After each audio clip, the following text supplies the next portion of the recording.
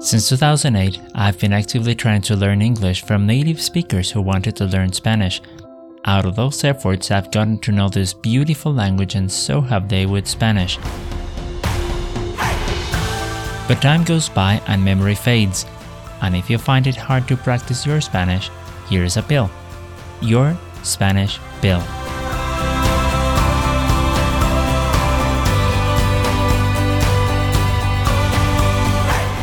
Hi, and welcome to another episode of Your Spanish Pill. I hope you enjoyed this one. This is very interesting. I'm going to talk about things that a native doesn't understand about his or her own language.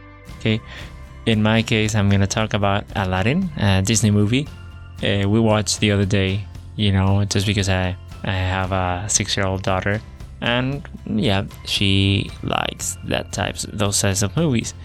And it was a very long time since the last time we watched it.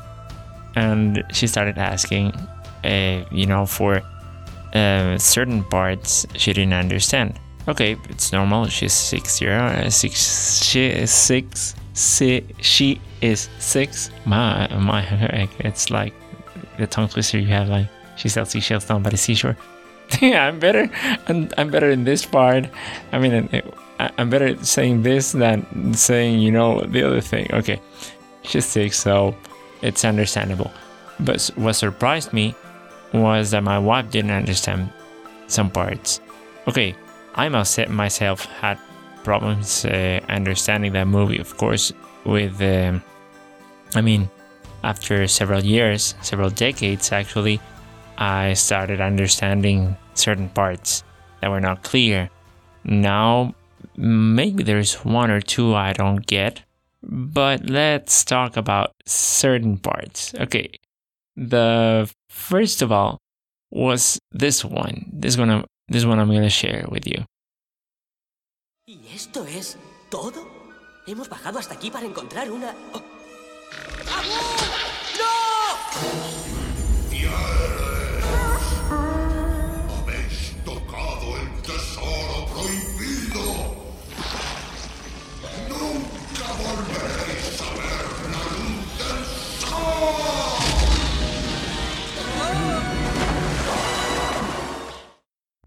Well, and the word was infieles.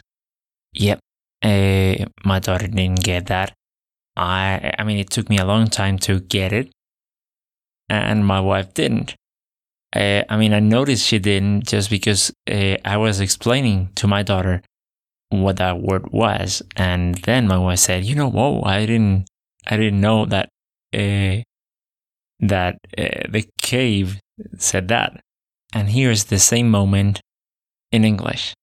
By the way, the voice of Cave makes a creepier sound to me. I don't know.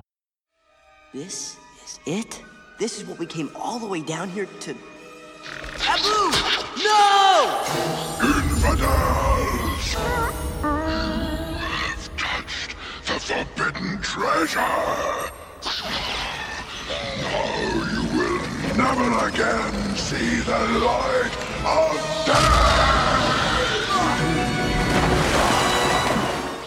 Yeah, it does. Infidels! You have touched the forbidden treasure. You will never see again the light of day. Whoa. Wait a minute.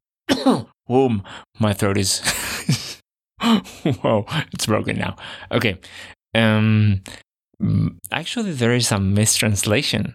Okay. It says in the English version, the light of day, and the Spaniard one, la luz del sol.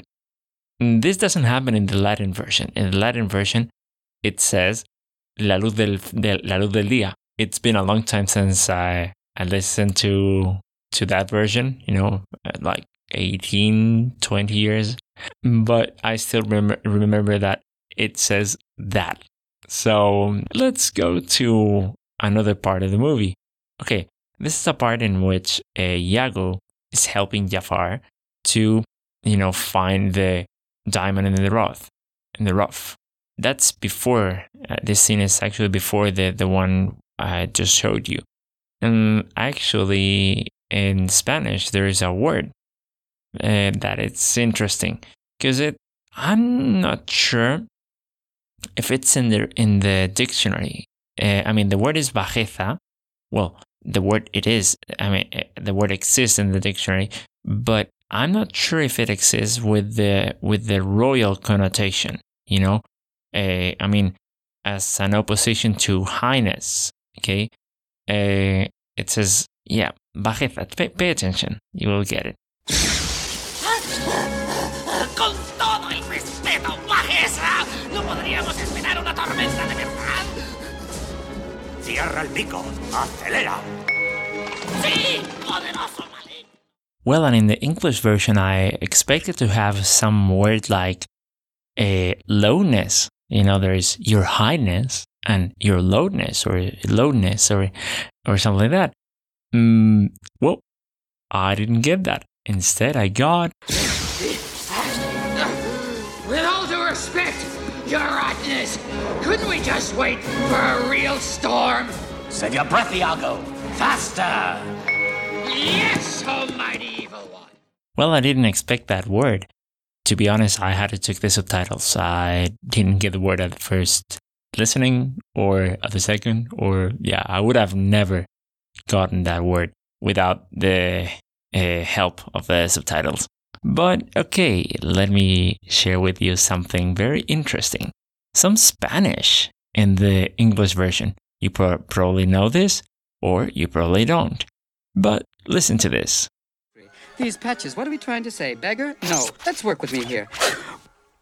Ooh, I like it. Muy macho. Now, still need something. What does it say to me? Oh, yeah. Muy macho, muy macho. That sounds super, I don't know, Mexican. Muy macho. It sounds like that, okay? For me, it's like Mexican connotation, influence, whatever you want to call it. Yep, that's the episode for today. Actually, the part of muy macho I didn't expect to share with you.